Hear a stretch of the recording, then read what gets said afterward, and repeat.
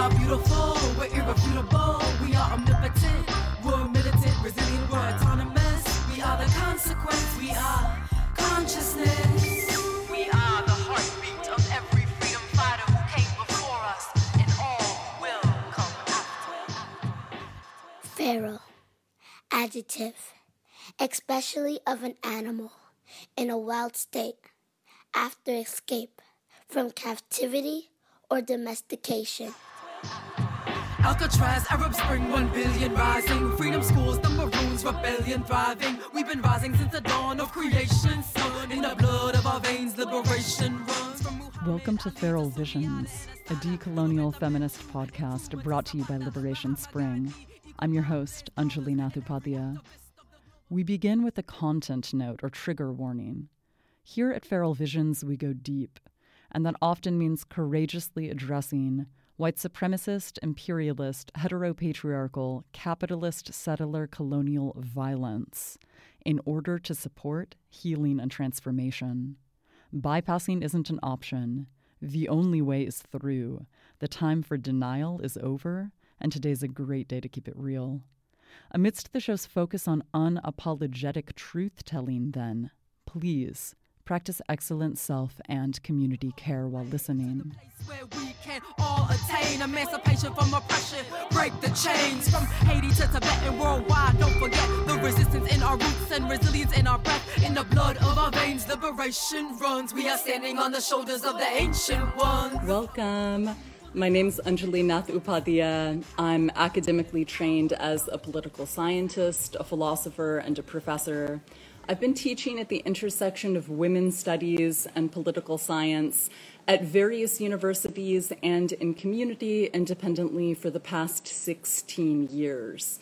So to begin to get into it, thank you for listening. Feel free to grab a notebook and pen. If relevant, please don't feed any trolls. And as we begin to get into it, just to share a little bit of context, and especially for folks that might be tuning in for the very first time. So, you know that this series is about decolonial discernment. What is decolonial discernment? That's a phrase that I use to teach people how to cut our conceptual losses. Like any little bit of, say, Eurocentric gunk that might be in our head that'll make whatever we create in the world stink. But if we clean that poison out, we're less likely to fuck up our projects and whatever it is that we're creating in the world. Especially if we're trying to have a decent impact in the world with our lives, let alone just not doing more harm than we may have already done. This is incredibly important to consider.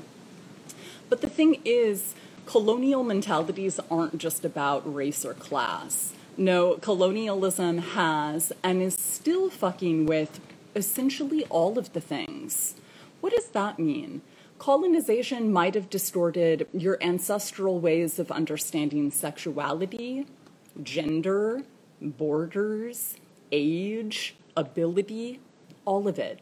It's especially relevant to nation, too.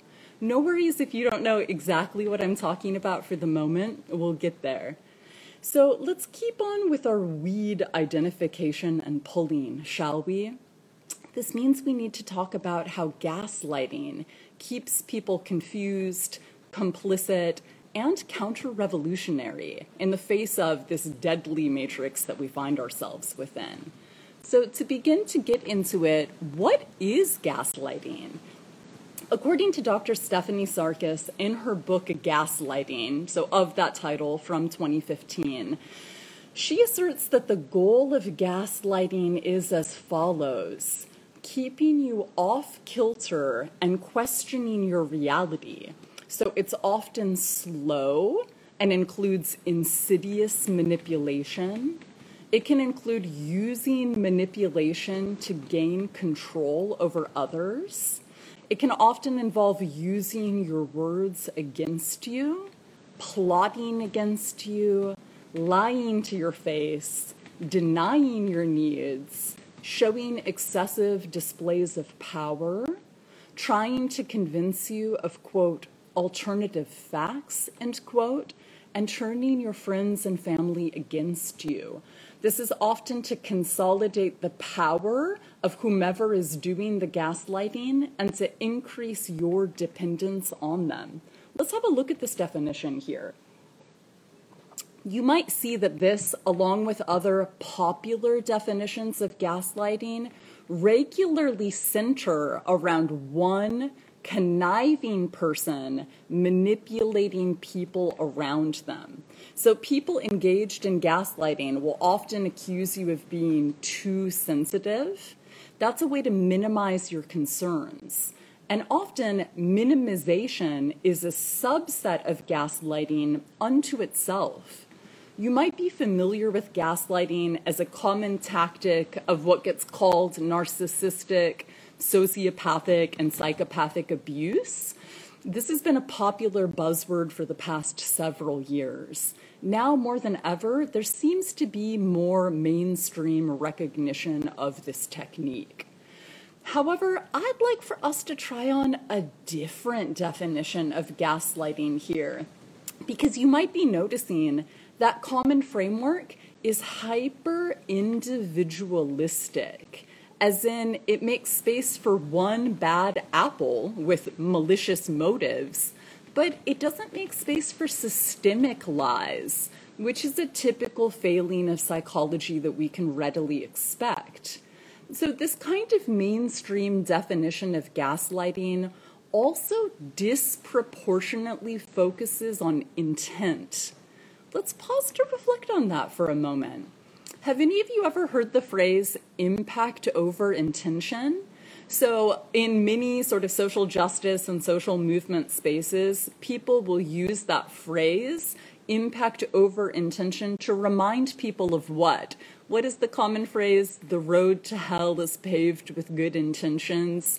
That for those of us that actually care about having beneficial impacts in the world, again, or at minimum, not doing egregious harm, we know that it's insufficient to just say, oh, I had good intentions, right?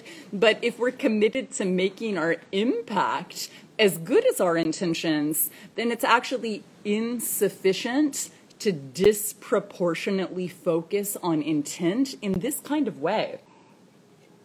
So again, like most psychological concepts, it's obscuring the big picture. And you can see here that this mainstream definition also doesn't include a nuanced understanding of power dynamics. They're actually diffuse. They're actually multi-directional. It also doesn't really make space for us to get into enculturation, to be continued about that shortly. Indeed, we could see the colonial education system in a place like the US or Canada, and for sure the corporate media, like we talked about last week, as sites of gaslighting.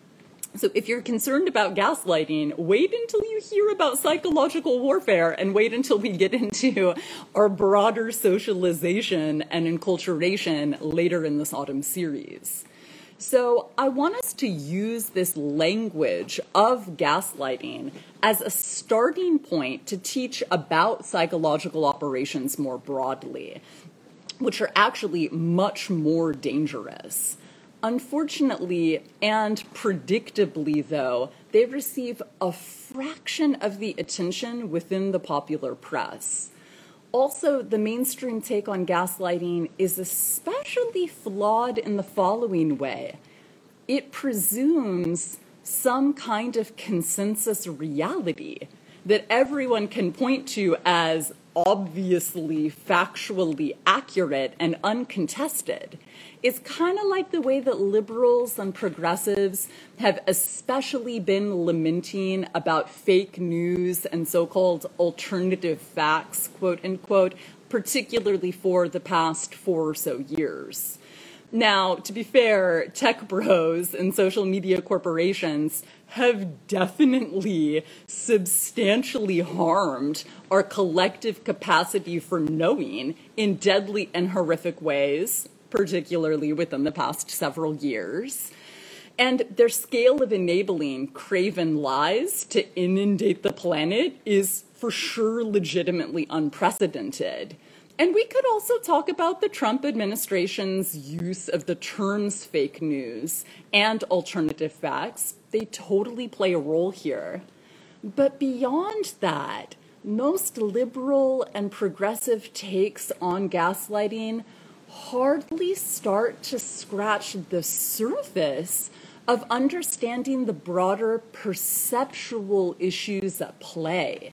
'Cause they're colonial, cis-heteropatriarchal, white supremacist, speciesist, and otherwise oppressive biases don't allow them to even take seriously the very topic that they're trying to engage when they talk about gaslighting, when they talk about so-called alternative facts, when they talk about so-called fake news.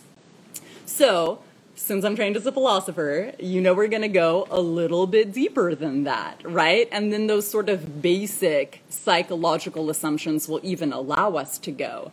And we can do so by actually grounding in an example of gaslighting. So if you're looking at my screen, you can see that I pulled up a visual instance that's unfortunately going to be, right, all too relevant for many of us actually just within the next week. That of the so-called, right, holiday, right, a federally recognized holiday being so-called Columbus Day, right, or what many people, of course, celebrate as Indigenous Peoples Day in the settler colonial U.S. It's next Monday. So by now, hopefully, most people in the settler colonial U.S. understand that Columbus was a rapist, a white supremacist thief, and gleefully enthusiastic about genocide. Some people might not choose to care about these facts, especially to the extent that they themselves celebrate colonialism, or to the extent that they themselves perpetuate rape culture. But do you see what an epic mindfuck this is? Right? So this is one colonial holiday, but it doesn't occur within isolation. So in the context of, right, a settler colonial nation state like the U.S., where many people say that they perceive rape to be problematic, right, or many people allegedly would, right, on paper or in public be like, oh yeah, rape culture is problematic, right, like I'm not into thievery, genocide is bad, allegedly they believe that. But then what's up with what's about to be happening on Monday? You see what a mindfuck that is? So the thing is, right, this colonial holiday doesn't take place in isolation, right? Even on that holiday, right, in a settler colony, we also have to pair it with talking about President's Day, Independence Day, Thanksgiving. We can see the same murderous agenda being forced down our throats in those contexts also. And that kind of, right, disgusting lie or brainwashing wouldn't actually be possible without a full-scale indoctrination campaign supporting them. For example, millions of school children are actually taught, right? How does it go? In 1492, Columbus sailed the ocean blue. They're actually taught a song like this is something that's positive to be teaching young children about, which perpetuates this phenomena that's called Columbusing. So if any of y'all are looking at my screen right now, you can see this definition, right, on Urban Dictionary that says, right, essentially somebody pretending to discover something, right, and trying to take the first claim, right, or allegedly inventing it, when in actuality it already existed, like Turtle Island, right, the continent in question when it comes to this particular instance.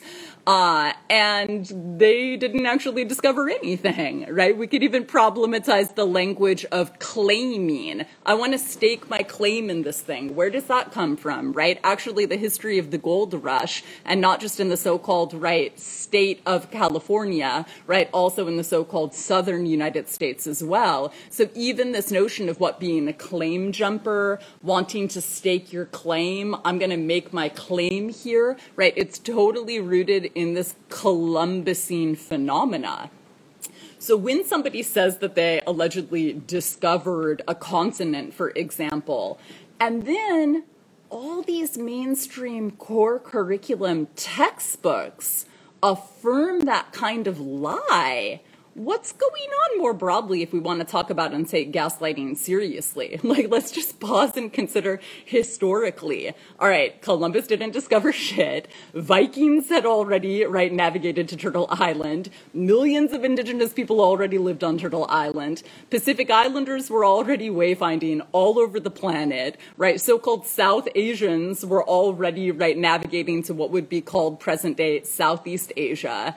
Actually, historically, Columbus was practically the last person, if we actually want to be factually accurate, to have engaged in this kind of transoceanic voyage. And again, that's easy for me to say as someone that had the incredible experience, right, of being able to live in Oceania for multiple years and to learn about the amazing, right, oceanographic, right, experiences of wayfinding that were especially and are still pronounced in the Hawaiian Renaissance movement, right, but also with Maori and other folks that have been taking very seriously revitalizing their ancestral, right, forms of wayfaring and wayfinding, right. Columbus hardly contributed shit beyond, right, his legacy as a rapist, right, as a thief, as a white supremacist. And yet again, even as much as, and you're hearing me share this, I'm sure folks are like, oh yeah, that's definitely true.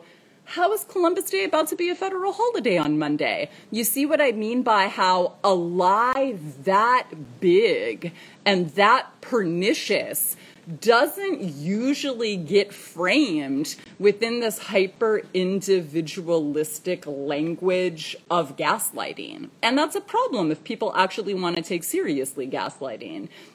So, right, in all of this, right, mainstream U.S. storytelling, that thieving rapist is the one that's credited still with having discovered land.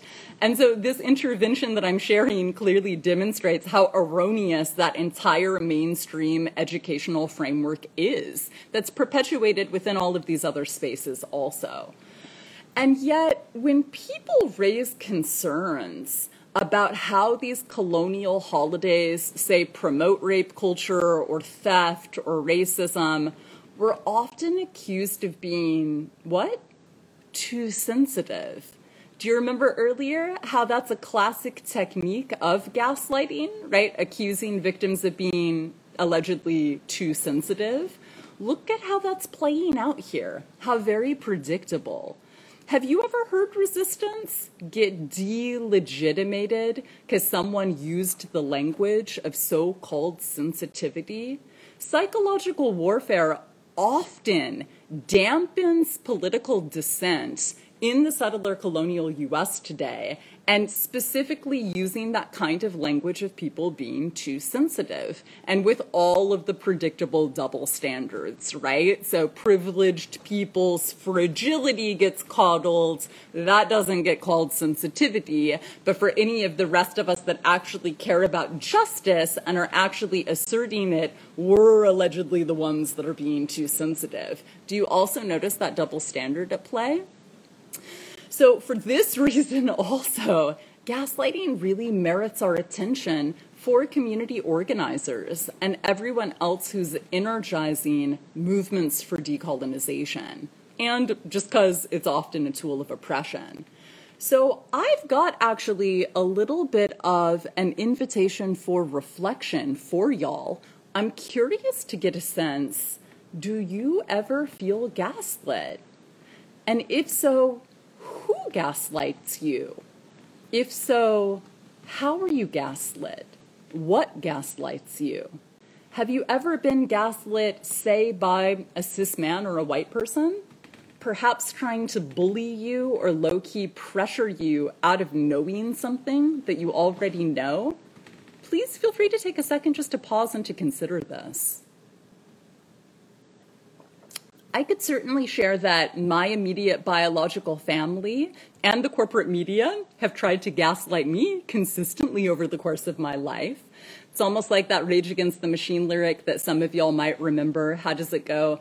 Come and play, says the billboard, forget about the movement, right? Just this mainstream saturation, whether it's via billboards or other forms of advertising, to forget about our movements for justice, to be able to survive, but instead to focus on consumerism and whatever it is that corporations, right, or political parties are attempting to train our attention towards. It's especially relevant within the so-called information economy, right, or attention economy, where our attention, right, is getting not only specifically monetized by corporations, but to make it plain, it so often is a form of mind control. And if we can see it as such, what does that mean in terms of the psychic self-defense that might be supportive of us not just consistently getting distracted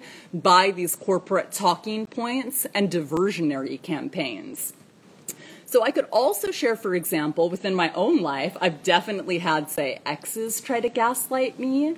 And sometimes it's been to minimize their abusive behavior or their unjust actions. I also feel gaslit by people moving through the world, acting like the status quo is acceptable, when we're so obviously those proverbial frogs in a pot of boiling water that's increasingly getting hotter and hotter. I could also share, so furthermore, I've had a whole lot of gaslighting or so-called crazy-making exchanges in social movement spaces, in so-called conscious spaces, in self-proclaimed healing spaces. So how about we start to get more clear around how we're gaslit so that then we can do something about it? And for those of you that have been sitting with this invitation for reflection for the past couple of minutes, if anything came to you, feel free to share in the chat. I would be curious to get a sense of what gaslighting has been looking like for y'all within your lives recently. Is there some example that you can think of based off of these questions? Around that, here's one thing that I would want to share, right? As y'all are taking a moment, if you're down to share any examples that have come to you. There's not a moral equivalent, right, in gaslighting across worldviews, if you ask me. So, for example, someone whose worldview within the mainstream culture isn't a given, if you ask me, can't actually gaslight someone whose perception is the norm within the broader culture. Let's just try on that distinction for a minute. So that kind of claim is problematic in the way that, right, so-called allegations of reverse racism are problematic, right? They're presuming a false equivalence, if you ask me, right? That kind of evenness is non-existent within our reality. And we've got to pay attention to these broader systems, structures, and institutions if we want to understand what we're actually talking about exactly. So that's why, if you ask me, there's no such thing as reverse gaslighting from a so-called alternative to a mainstream or a conventional or a colonial perspective. And why do I bring that up? Because if you ask me, you can't gaslight hegemony. You can't gaslight the mainstream. And why do I bring this up? Again, kind of like I was talking about earlier, because so often when people talk about gaslighting, especially in these mainstream psychological spaces, again, they're unapologetically politically negligent, like psychology in the mainstream always already is and was and has been historically. So we can readily anticipate they're going to be off politically. So even when I listen to, right, the folks in the realm of psychology that get the closest to starting to have a clue about anything related to power, right, but again, aren't politicized, so you know they're going to be predictably, right, omitting the most relevant variables in the equation in ways that psychology always has, right? What happens? You know, let's just ground this in a little bit of an example. So say somebody is into the flat earth society, so to speak, and then somebody, right, says to them something to the effect of, ooh, actually, I feel like that's been disproven, right? I'm pretty sure that the Earth is actually round. And then they're like, oh no, you're totally making shit up. That's actually not the case. How can we unpack what's going on there, right? This also begs some questions related to cults and related to our mainstream, right, socialization being enculturation, if you ask me. Like, wait, would that be an example of gaslighting, right? If somebody is like, no, I'm pretty sure the Earth actually isn't flat, so how are we going to grapple with what you think you know right now, right? In this instance, again, it's a little bit complex, and I want to invite us to attend to that nuance because, right, somebody who is making shit up in that way could say that they're being gaslit. So how do we parse out what's happening so that gaslighting isn't just a term that gets flattened a la these moral equivalences in a way that I've actually been seeing recently, right? So I could speak to, I forget where it even was, but somewhere on the internet within the past couple of weeks, I think it was like in a social media comment thread, some white supremacist who was so deftly using the language of being gaslit in some kind of anti-racist space because there wasn't any kind of grounding in context. So they were like, I mean, I feel like I, as say, a cis white man in the settler colonial US, I'm like totally being oppressed right now. And y'all are just gaslighting me because you're making me question my reality. So I don't know if any of y'all have ever encountered that kind of experience where, again, somebody with, right, unearned power, privilege, authority within the mainstream hegemonic culture is like, oh no, I'm definitely the oppressed one here. I'm definitely being gaslit. And if you try to say shit about that, you're gaslighting me. What do we do with that? You see how, again, the term gaslighting gets pretty vacuous pretty quickly if we don't have some context to be able to name what's problematic there, right? And so, again, I want to invite our serious attention to where any kind of false equivalences might emerge in that kind of way. Because again, that sort of evenness is absolutely non-existent if we're grounded in history, right? It's not real, right? We can historicize, right, the core curricula within the settler colonial U.S. since the settler colonial U.S. has very particular biases baked into it. So when somebody is resisting or calling into question those biases, it's not some neutral, right, realm of people with different opinions. You believe one opinion, I believe one opinion. We all just have different opinions. That's not what's going on at all whatsoever. And if we can't be grounded in history and in context with any kind of nuance, then, right, how are we going to meaningfully move forward in engaging, right, those kinds of situations? I don't know if any of y'all have ever experienced any of that, but that's definitely something that I see so often as a substantial impediment to, right, civic engagement, right, conversations in public and in different spaces, being able to actually move forward and not just get, right, stuck in the same, right, nauseatingly frustrating points, right, where people are just playing with words, reveling in abstraction in a way that isn't actually rooted or grounded in history, in politics, in economics, in ecology at all whatsoever, right? And so again, you can't gaslight hegemony or the mainstream, if you ask me. That's something, it's astounding to me that people are not talking about that. But of course they wouldn't be, because psychology is so politically negligent. And again, so propaganda that's sanctioned by multi-billion-dollar advertising campaigns isn't, right, necessarily solely about gaslighting. So we've got to situate, right, our understanding of these broader forms of indoctrination in a way that's attuned to power dynamics, to power more broadly. That's relevant here, right? And we're not really going to get any kind of substantial, right, engagement with that reality, say, in the field of mainstream psychology, by any stretch of the imagination. So if your perspective is systemically belittled or marginalized, it's not on so-called equal footing with a hegemonic ideology, not by any stretch of the imagination. Not if your worldview's diminished and if you're more likely to be pathologized, right? If you're more likely to be clinicalized, if you're more likely to be institutionalized for adhering to some of our ancestral traditions or to countercultural practices. That kind of power imbalance is super important to acknowledge. They're not the same in that way at all. So, for example, if somebody is just kind of towing the party line and somebody else has exerted substantial efforts to grow their worldview, those are immensely divergent lived experiences. And we can anticipate, right, in that way that for those of us that choose to, say, critically think in a rabidly anti-intellectual mainstream culture, it's probably going to yield a little bit of unpopularity.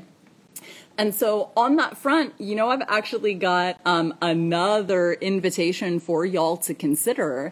And if this is something that you're up to engage, how about we just sit with this little bit of a thought experiment? So can you maintain your awareness of something if you're the only person in a group of, let's say, 10 that's picking up on whatever that said thing is? So it's kind of like that story of the emperor having no clothes. So say you're in a room, right? There's an emperor right at the front of the room and they're naked. And the other, right, say 10 folks in the room are just kind of acting like that person has clothes on, but you can perceive that that emperor's naked, right? In a moment like that, are you able to respect what you know? I would like to encourage you to pause for a moment and really ask yourself. And for those of y'all who are like, yes, I'm totally capable of doing that, awesome. But for those of you that might not be able to, why not? And I'd be curious to get a sense of what's going on there. I know for some folks that could have something to do with the influence of conformity within their lives. Maybe it's about something else entirely. And how about we take this thought experiment a little bit further? So what if you're the only one in a group of 100 people who notices something? So again, say it's, right, this proverbial context of, right, an emperor at the front of a stage, right, around an audience of 100 folks, and the emperor has no clothes on, and everybody in the crowd is acting like that person has clothes on, and you're like, that person is definitely not wearing any clothes right now. So in an instance like that, right, 100 people are acting like the emperor's got clothes on, and you're like, that person is naked. Can you still maintain confidence in your knowing when you're that vastly outnumbered? Please note, you're capable of doing this with the utmost humility, right? It doesn't have to mean that you think that you're chosen or that you're special. You don't have to be arrogant to be like, I'm not sure why these 100 people are acting like that person has clothes on, but with all due humility, I feel like that person is naked right now. So let's not let any of that get in the way of our perception. And you know, I'm going to invite us to up the ante one more time here. How about if you're in a group of 1,000 people and you're the only one that seems to know a particular thing, right? So now the emperor on stage in front of you that has no clothing on, right, has got 1,000 people in the audience acting like everything is fine, and you're looking around like, I see that this emperor is naked, and everybody else is just smiling and nodding and pretending like that person is not naked, right? Are you capable of respecting what you know in that environment? Please take a moment just to pause and to imagine. And just a little bit of a heads up around this activity. This sort of exercise is deeply relevant for youth workers, if you ask me. So to support youth, right, in certainly, right, staying connected to their intuition to the extent that they are already, and other forms of knowing more broadly. I'm curious to get a sense of what came to y'all around this little bit of a thought experiment, if you're open to sharing in the chat. And the thing is, as you can imagine, this isn't actually hypothetical. struggle. Do any of y'all have a sense of, right, a moment in your life where maybe you have actually been that person in a room of, say, 10 folks where something is happening and people seem to not be demonstrating any awareness of whatever is happening, but you're feeling some perception that's not getting reflected within that broader context?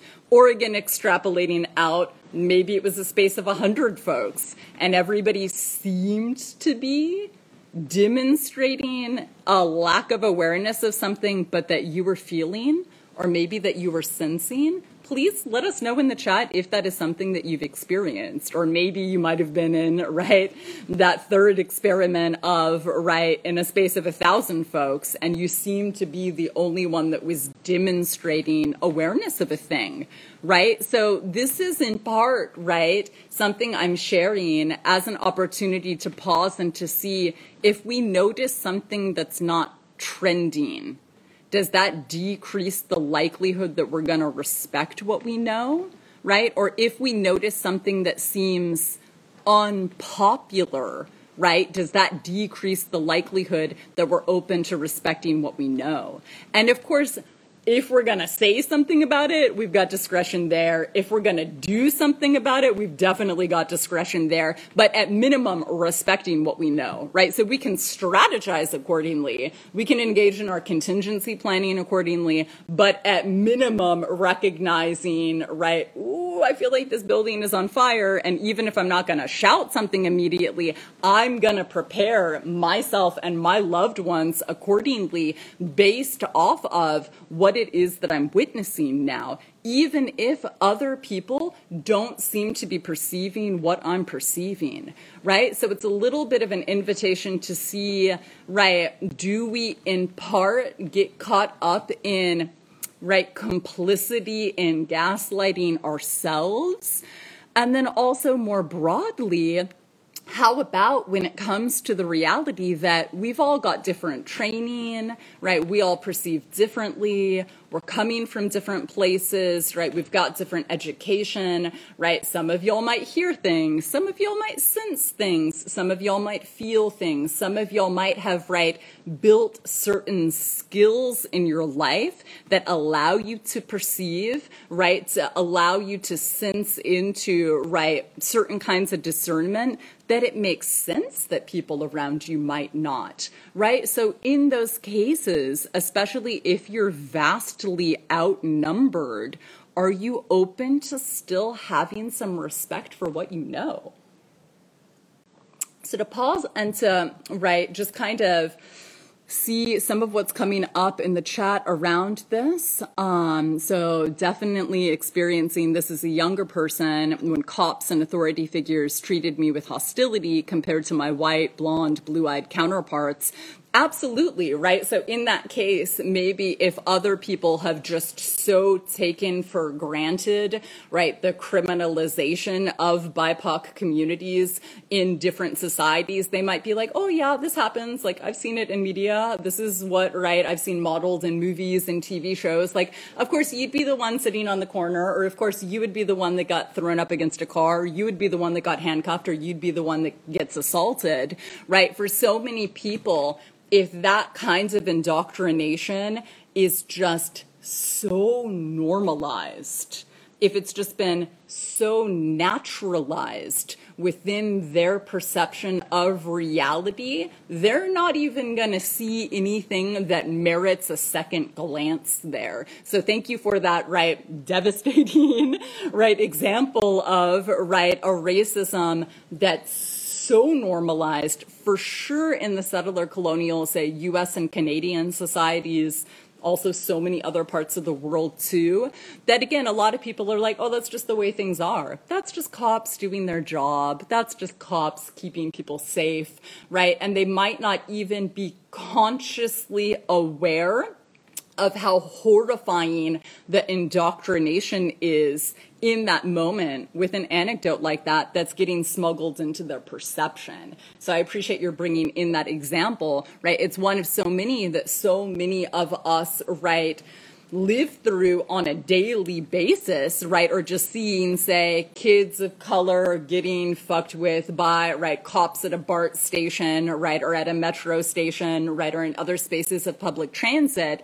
And so many people are just so comfortable to a certain degree with that being the status quo that they literally like don't even take a second or a third glance, or maybe it's just kind of rubbernecking, so to speak, like people might do with a car crash on the highway, but it's not like they actually stop, right? It's not like they necessarily, right? Most people don't cop watch, or if somebody has a particular kind of vulnerability where they know that it's actually, right, way more likely to be, right, endangering them to cop watch, right? Most people don't, right, ask somebody else to cop watch, like, I can't do this right now, but could you please, right, ensure that somebody is intervening that's in a place to be able to intervene, right? So again, these are the kinds of things that for a lot of people are literally just a staple of their, right, transportation as they're commuting to work in the morning, right? Or whatever it might be, that don't go acknowledged. And these are the kinds of, right, modes of, I'm going to use some jargon here, it's important, epistemologies of ignorance, right, that have been structurally created, right, by virtue of the indoctrination campaigns that have been the norm in the settler colonial U.S. since the settler colonial U.S., where people are like, that's just what happens on my commute, right? Or I walk by or I move by, say, right, folks who are houseless, and I just assume that that's the way things are without pausing to ask any kind of question like, hang on a minute, does that person want to be houseless? Or if they don't, what on earth is going on there, right? This isn't actually so-called normal or natural. But again, if so many biases are the foundation, right? Gaslighting on top of indoctrination, on top of enculturation, on top of fake news, on top of so-called alternative facts, that people's worldviews have been created based off of within the mainstream culture. Of course that would be the case, right? Again, this philosophical framework that's called epistemologies of ignorance, right, supports our understanding the way that ignorance is willfully and deliberately created within the mainstream colonial culture. It's not some aberration. It's not anomalous. And for those of us that study the politics of knowledge, it's crystal clear why people are as ignorant as they are in the ways that they're ignorant, right, in particular areas, but not others. So how we can develop the most refined, right, and evolved, right, systems for knowing things that are completely inconsequential, right, within our everyday lives. Think here like spectator sports, right, or other forms of consumerism, right, that so often are a diversion from making sure that all of our community members have, right, clean drinking water, right, or access to shelter, right, or to food security. And yet again, that's just what it means to be normal within the mainstream culture. So how about this idea of, right, feeling like we can be in our truth unless we feel unsafe?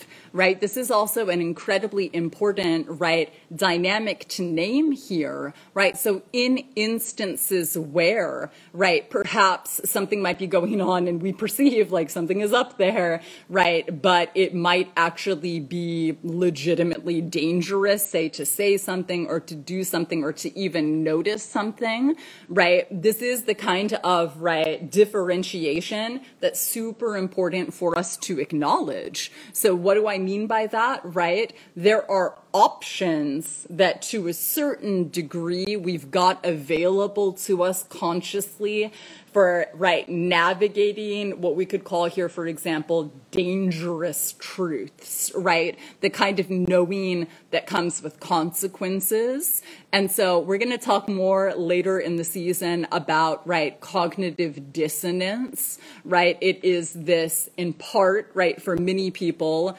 symptom, if we're going to use this medicalized language, of post-traumatic stress.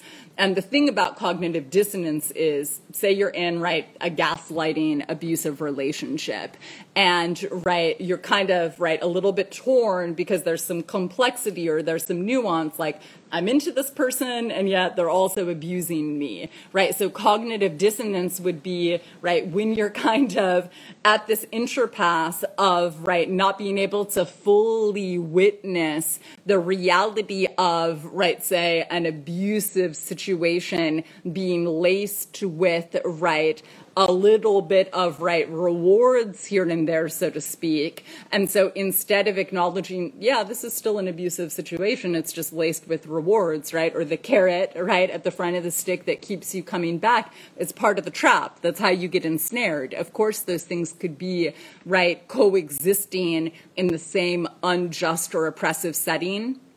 What cognitive dissonance does, right, in those abusive situations, right, is it's almost like, right, one manifestation of self-gaslighting, where you're like, well, I don't want to acknowledge that this person is abusive or that I'm in an abusive relationship, so instead, I'm just gonna continue to maintain, so to speak, as if this isn't actually a horrifically abusive situation. And, you know, I use the example, right, interpersonally here, say, of a romantic relationship, because I know in part that's something that many of y'all might have experienced. I definitely have myself, unfortunately.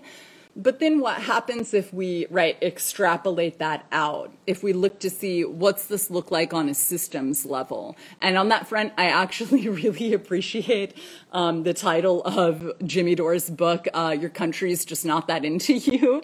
Because, right, within, right, a setting of hyper-individualism, so many people are groomed to understand certain phenomena more at an individual level and are not taught how to perceive systemically, structurally, or institutionally, right? To not see, right, the forest for the one tree in front of you, to not even know that there's a forest, right? To not even know that we could be connecting dots because you're just focusing on one dot in front of you, right? To not even know that there's a bigger picture because we're so trained to just navel gaze on ourselves in predictably oppressive ways, right? And for some folks, super privileged ways also. And so I bring that up here because what's that mean when it comes to just contending with the reality that the settler colonial, right, U.S., right, is this genocidal, white supremacist, right, colonial rape culture, right, that's whose, right, very existence, right, is contingent upon, again, genocide, theft, rape, pillaging, the transatlantic slave trade. So to be able to, right, heal from post-traumatic stress, we actually need to, right, heal cognitive dissonance. And in a systemic example like that, healing cognitive dissonance would mean naming unflinchingly that reality of the settler colonial U.S. that I just named. But if people are still, right, experiencing, if we're going to continue to play with this medicalized language, because it's much more popular, so I know it's a cultural vocabulary that more of our folks might have access to than, right, some of these other politicized languages that I'm bringing in, right, if you still have active or live, right, symptoms of cognitive dissonance within your life, like, yeah, the U.S. is an omnicide, but I'm stoked that I get Columbus Day off work, so it's all good. Or so then you're kind of minimizing or equivocating, right? And again, minimization is a subset of gaslighting, right? Then that keeps us, right, in a place of not being able to heal, right? Say from post-traumatic stress, very specifically, but so many other phenomena also, right? And that's, again, playing with some medicalized language. If you're not feeling it, of course, you can set that down. There are all sorts of other forms of meaning making that we can engage here, but it's incredibly important, if you ask me, that we take that seriously. So I'd like to actually share, if I've got it ready, another little bit of an activity with y'all. Not that one. Let's see if it's this one. So I really want to encourage you to observe gaslighting, say for 1 week within your life, if that's something that you're open to, and to even sort of log entries, so to speak, if you can. And then looking back after that week, right, we'll have enough data, so to speak, right, or reflections gathered to then be able to discern patterns. So if an attempt at gaslighting has been directed towards you, how is your sense of self in those moments? Is that something that you're open to considering? Were you clear about who you were? I ask because one major aid in the face of gaslighting is remembering who you are. That way we're less likely to internalize lies. What might be an example of that, right? And this is, one of many we could get into just to start to scratch the surface.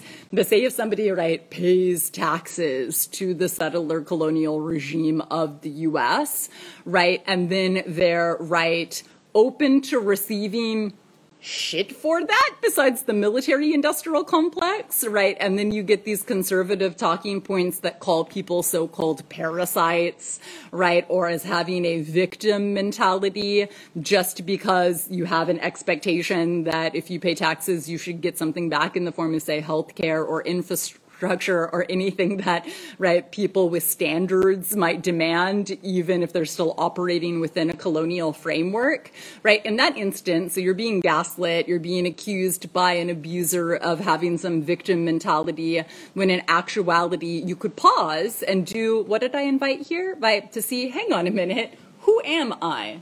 Do I know who I am in this moment? I don't have a victim mentality, right? I have an expansive political imagination. Like, even if I'm going to be paying taxes to a colonial regime, at least give people health care instead of more bombs, right? So you see how it can be supportive in a moment of being confronted with that kind of gaslighting to pause and to ground in who we know we are, to the extent that we know who we are, right? And so around this, I sincerely want to encourage y'all to consider, right, that kind of experiment. Why?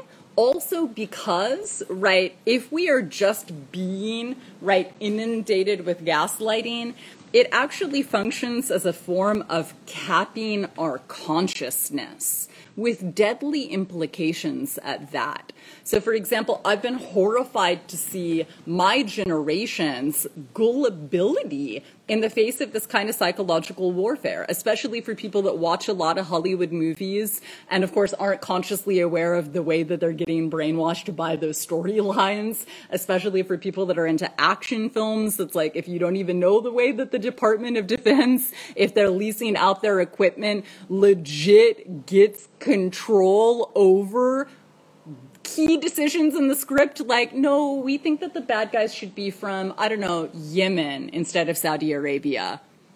This is a thing, right, that so many people that are just gullibly consuming propaganda aren't aware of. And this, of course, goes for other generations also, not just my own. And not just gullibility in the face of psychological warfare or gaslighting, but also disinformation, misinformation, advertising spin. So, also later this autumn, we're going to talk about how gullible we are to advertising. I really see this invitation to learn discernment at a whole nother level as a form of psychic self-defense, especially in an age of psychological warfare. We're surrounded by psychological warfare. But you know what? We don't actually have to be so easily, right, dominated by mind control or by social engineering. For instance, many of our ancestors, certainly mine included, viewed perceiving with clarity as incredibly important. They were acutely aware of being sensible in that way as an imperative for survival. So on that note, I want to invite us to also take seriously substantial seeds that we could be planting to be able to decrease the likelihood that we keep getting caught up in these kinds of diversionary tactics. So in an omnicide like the one we're in, where wisdom's not exactly trending, the need for inquiry into the impacts of gaslighting on political awakening becomes all the more important. Let's diminish the impact of this kind of political gaslighting and instead ground in our self-determined perspectives and perceptions. So in the current U.S. political climate, how can we support each other in doing this? Especially for those of us whose cosmologies fall outside of some DSM-centered mode of perception or any other form of Eurocentric capitalist meaning-making. How about we find out by learning about good old-fashioned psychic self-defense in the face of psychological warfare? Tune in on Saturday to learn more about this. And as we're finishing up this video right now, I encourage you to pause for at least a moment, especially instead of immediately continuing to scroll after watching. This is important so that you can have the space to integrate what was shared. You might have heard my words and found some of them sensible. So what does that mean then, right? Within the context of your life, for you? If you understood what I shared and want to take it seriously, does anything need to change that you have influence over? So please remember that not everybody is gonna understand the journey that you're on right now. Liberalism and other mediocre forms of oppression are super popular. So I invite you to remember what you know. And since we have just a couple of minutes real quick, I'm gonna scroll through the chat to see what other ideas have come up. I've been observing gaslighting for quite a while now. Awesome. I usually confront it and sometimes I just laugh and move on and dismiss the attempts to belittle. Awesome. Laughter and humor can be so medicinal on this front and also such a powerful strategy, right, for delegitimating, right, oppressive systems, right, that bank off of them having a presumed sense of legitimacy. So thank you for uplifting, right, the power of humor, right, as a technique to be able to delegitimate systems that never deserved any semblance of legitimacy to begin with. And then that moving on and dismissing any attempt at belittling also is something we're going to get into on Saturday when we talk about psychic self-defense. So thank you for bringing that in also. Let me see what other reflections y'all have brought in. Let's see what we have got here. Getting better at maintaining my awareness, awesome. What's challenging is resourcing myself and preparing for the reaction to my sharing, the potential and likely backlash. Absolutely. So a thing around that is, again, for those of us that get a little ahead of these kinds of situations, or for those of us that do perceive strategically, that kind of backlash is readily anticipatable. And so whatever we can do to acknowledge that, and again, more on this when we talk about planting seeds on Saturday, can be super supportive so that then we're not just constantly reactive, right? Or on the defensive, so that we have actually got, right, strategies and tools and techniques that we can draw upon so we don't just constantly, right, hemorrhage our energy, right, to folks that might be unapologetically wasting our time. Folks that are like, let me just be the so-called devil's advocate here, like any devil needs an advocate to begin with. And again, if people don't have any systemic awareness, they might think that's cute or that's interesting without recognizing you get that you're literally just being a conformist tool when you do that. Like the corporate media is already the devil's advocate. The core curricula is already the devil's advocate. The devil's advocate is already in all of these hegemonic institutions and systems and structures. It doesn't need you to be a mouthpiece, right? So thank you for bringing that in also. Let's see what else we have here. This happens often, raising a personal feeling of unsafety, discomfort, harm, and that person or system making it about their good intention. Sorry your feelings got hurt and their feelings about your criticism. So this is exactly part of why I spoke to earlier what I did related to the focus on impact over intention. This is why even in the one-on-one work that I do with folks, my sort of tagline is, let's make your impact as good as your intention. So again, for people that care about consequences or care about their impact in the world, that, right, focus on intent is just woefully inadequate, right? And yeah, being told that you're being dramatic or wanting attention, right? What patent attempts at deflection. And so also something to be on the lookout for. So as we're wrapping up, feel free to share this video. Don't plagiarize my ideas. Kick down some funds if you're able to. And I hope to see you on Saturday. Freedom is ours. That's it for today's episode of Feral Visions, a decolonial feminist podcast brought to you by Liberation Spring. I've been your host, Anjali Nath Upadhyaya, and I thank you for listening. I'm also curious to know what this dialogue evoked for you. I invite you to post your reflections and questions in the comments section below to continue our collective journey of unlearning, remembering, and imagining. If you want to share feedback, such as segment ideas or potential guests you'd like to hear on the show, email liberationspring@gmail.com. And don't forget to follow Feral Visions on SoundCloud or iTunes, where you can find our show archive. If you'd like more information on this show's topic or to donate to the project, check out liberationspring.com. Thanks to Catherine Petru and Nicole Gervasio of our technical production team, and Climbing Poetry for our theme song. Be sure to tune in for next week's episode. And, in the meantime, let's make our ancestors proud. The power of the people is louder than the evil, deceitful and coward. People in power, all power to the people. It's the hour of the peaceful. Freedom is ours, yeah. Freedom is ours.